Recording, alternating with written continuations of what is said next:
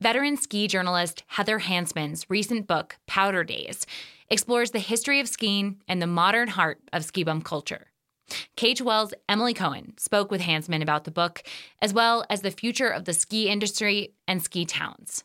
Great to speak with you today, Heather. Powder Days really resonated with me, and I imagine it will for a lot of our listeners as well. It in some ways reminded me of a ski bum version of Billionaire Wilderness, in that it was fused with a sociological and also anthropological analysis of this very particular and kind of peculiar world that we inhabit. I'm curious how that analogy lands.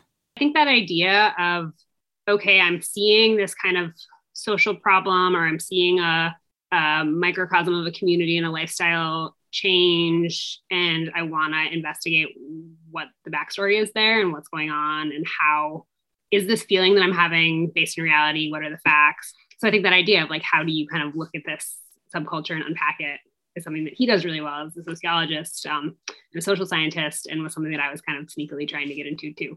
One of the, I guess, overarching sentiments that I had when reading Powder Days was a sadness. These are isolated places. They're hard places to leverage stability.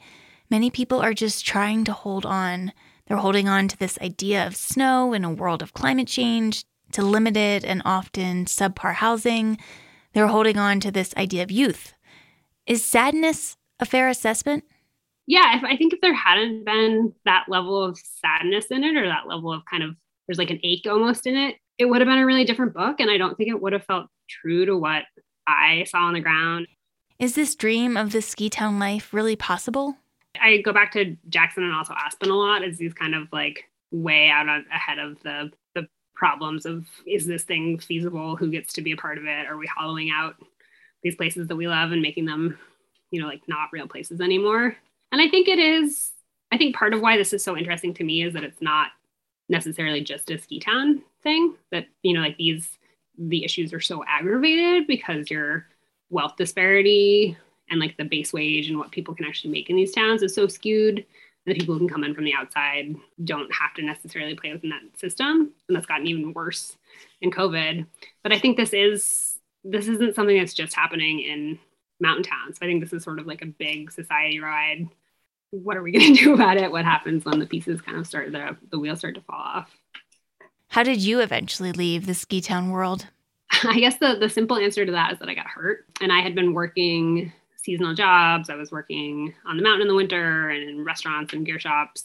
I was working as a guide in the summer. And I ended up blowing out my shoulder kayaking, and kind of I had been sort of wrestling with that question, even, I was in my kind of mid-20s, of whether I could stay and make it work and what my life was going to look like. I kind of got freaked out by this idea of my life and my livelihood depending on my body, and my body being pretty fragile.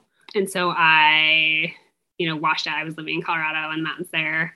And I went back to grad school to be a journalist, which is another totally stable, financially lucrative way to go about things.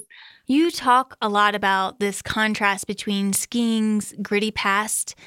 It's founded by rebels and outsiders, and then its glossy future. And you use that phrase, glossy future. What is there to be hopeful about?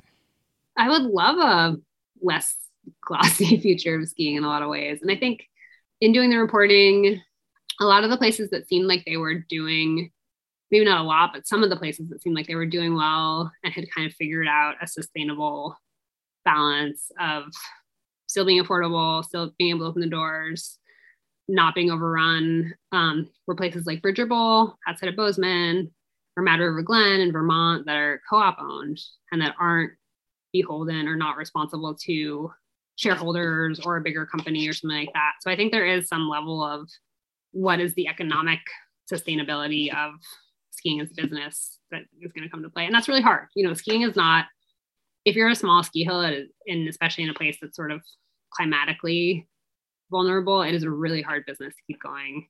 It was fun to recognize some local names in the book, folks like Betty Wilson, one of the founders of the so-called Jackson Hole Air Force. Who are you writing this book for? That was one of the things that was scary about it, is I wanted it to be accessible. Like, I didn't want it to be like too bro-y or too insidery, but I also wanted it to resonate for people like Benny And so it was like a hard line to try and walk. Well, congratulations again on the publication of Powder Days. And for folks interested in reading the book, it is at the library because I finally returned my long overdue copy. Thank you again for joining me today. For KHOL, Jackson Hole Community Radio, I'm Emily Cohen.